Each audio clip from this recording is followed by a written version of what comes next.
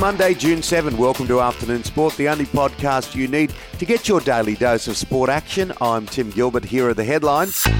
West Coast have broken a 22-year drought at the SCG, having lost their previous 9 games at the ground by an average of 34 points. And for the first time in their 35-year history, the Eagles have beaten Carlton 7 times in a row. Meanwhile, Fremantle pushed the Western Bulldogs early.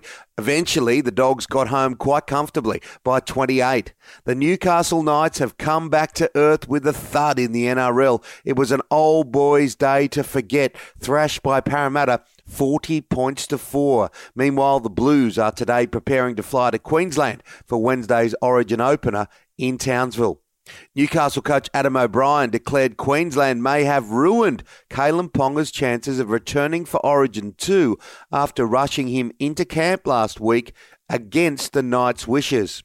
An amazing finish to the Azerbaijan Grand Prix has handed Red Bull's Sergio Perez a stunning victory after teammate Max Verstappen crashed out of the race with 4 laps to go. But he still remains on top of the Drivers' Championship after Mercedes' Lewis Hamilton was the second last man across the line after he drove off the track at the first corner on the restart. Second was Aston Martin's Sebastian Vettel. Alpha Tauri's Pierre was third. Daniel Ricciardo finished 9th. A huge block from goalkeeper Shamira Sterling has led the Adelaide Thunderbirds to their first Super Netball win of the season in a 54-48 thriller over the Melbourne Vixens. A-League Golden Boot Jamie McLaren has been restored to the Socceroos lineup for Tuesday morning's clash against Chinese Taipei, with coach Graham Arnold demanding a more ruthless Australian display.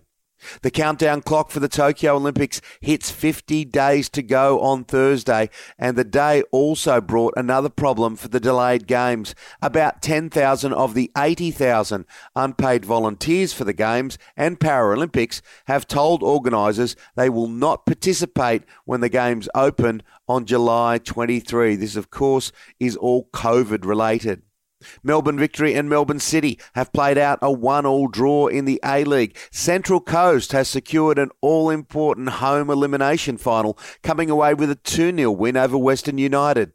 In the NBL, Melbourne United has beaten the 36ers by 22. Ducati star Jack Miller has been the only Australian rider in MotoGP since his promotion to the top class in 2015. Next season, he'll be joined by a fellow Australian with a very familiar surname, Remy Gardner, the son of 1987 500cc world champion Wayne. 23-year-old Gardner is leading the Moto2 championship after 6 rounds, having claimed his first win of the season last week in Italy.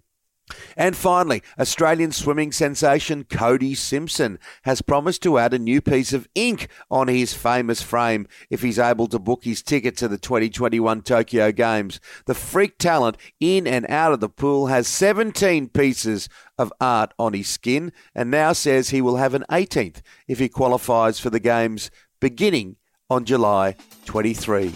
I wouldn't write him off. That's it for the Afternoon Sport headlines. Make sure to join us for our deep dive show released in the afternoon, Monday to Friday, when I'm joined by my co-host and former Australian cricketer, Shane Lee.